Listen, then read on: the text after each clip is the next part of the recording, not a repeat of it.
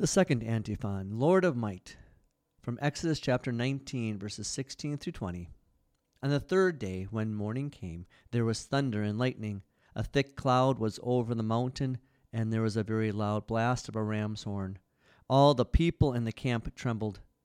Moses brought the people out of the camp to meet God, and they stood at the foot of the mountain.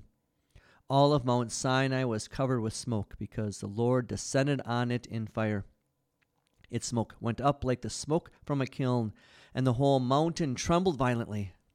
When the sound of the ram's horn grew louder and louder, Moses spoke, and God answered him in the thunder. The Lord came down on Mount Sinai at the top of the mountain. The Lord then called Moses to the top of the mountain, and Moses went up. We are weak on our own.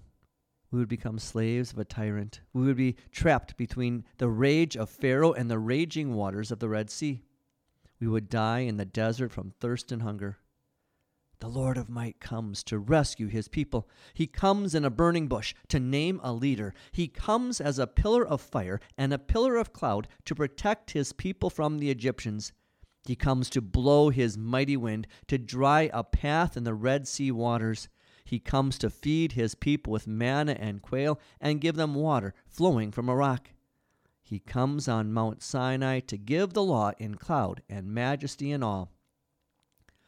O come, thou Lord of might, who to thy tribes on Sinai's height in ancient times didst give the law in cloud and majesty and awe. Rejoice, rejoice, Emmanuel shall come to thee, O Israel.